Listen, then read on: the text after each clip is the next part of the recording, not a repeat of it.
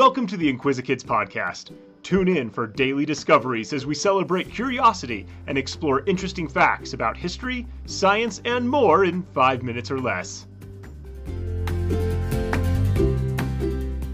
Hi, I'm Luke, and welcome to the Inquisikids podcast. Do you like to eat fruit? What is your favorite? Do you like raisins? They are one of my favorite fruit treats. Today, we will learn how raisins are made. Raisins have been around for a long time. It is thought that someone found a dried up grape on the ground and decided to taste it. It must have been pretty tasty because it seems that raisins have been around ever since. There is evidence that the ancient Phoenicians made raisins from muscat grapes as far back as 900 BCE. People in Persia, or modern-day Iraq, Iran, and Turkey dried a grape specially grown for the sultan or king. These raisins were known as sultanas, and only the sultan could eat them. In ancient Greece and Rome, raisins were considered very valuable. They were given as prizes in sporting events and used as currency.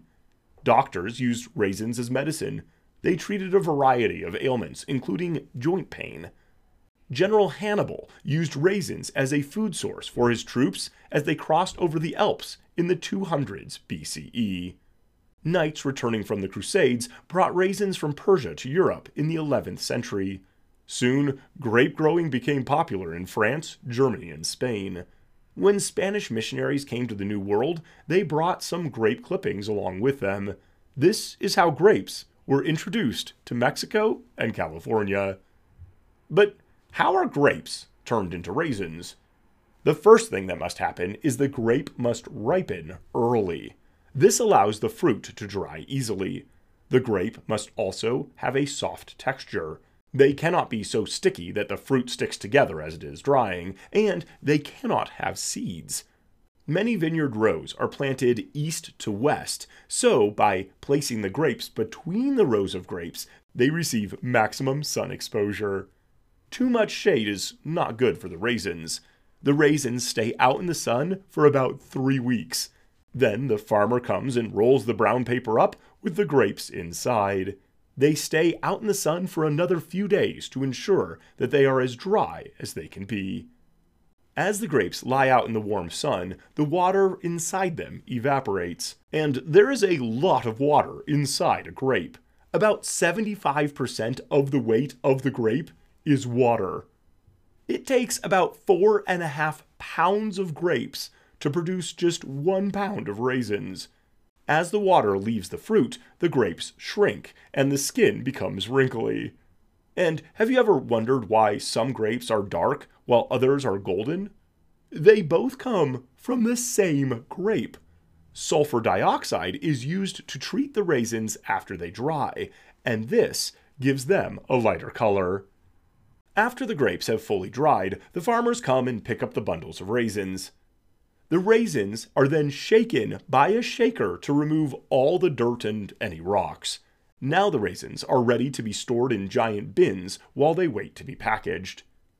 When it is time for packaging, the raisins pass through several machines. The machines remove the stems, sort the raisins by size, and give them a final wash. Then they are put into boxes and bags.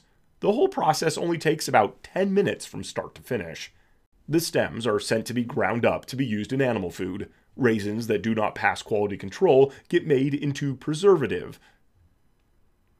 Raisins that do not pass quality control get made into a preservative used in breads, cakes, and cookies.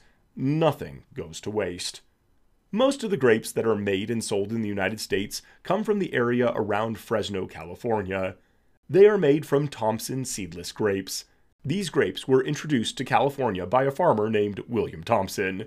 In 1872, William grafted cuttings from an English seedless grape, called the Lady de Coverley, onto a muscat grape vine.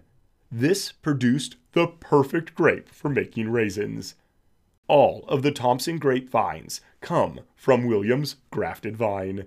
So, the next time you are craving a sweet snack, reach for some raisins. They are packed with fiber and protein. They are also high in antioxidants, low in sodium, and contain no cholesterol. They are low in fat and a good source of trace minerals like copper and iron. They are a great treat.